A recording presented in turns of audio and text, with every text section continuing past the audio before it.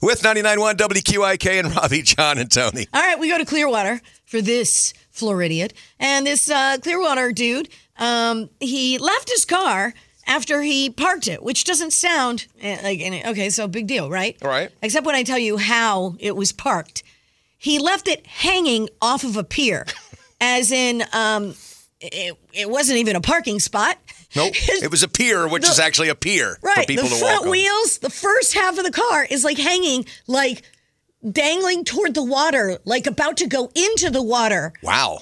And the door's open, so I'm going to say he gently got out of the car, gingerly got out of the car, and left it there. He just left it there. Did he call anybody?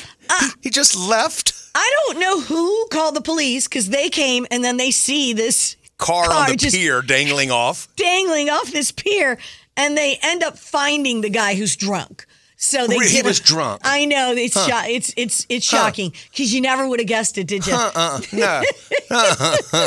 Dude. They're the Floridians.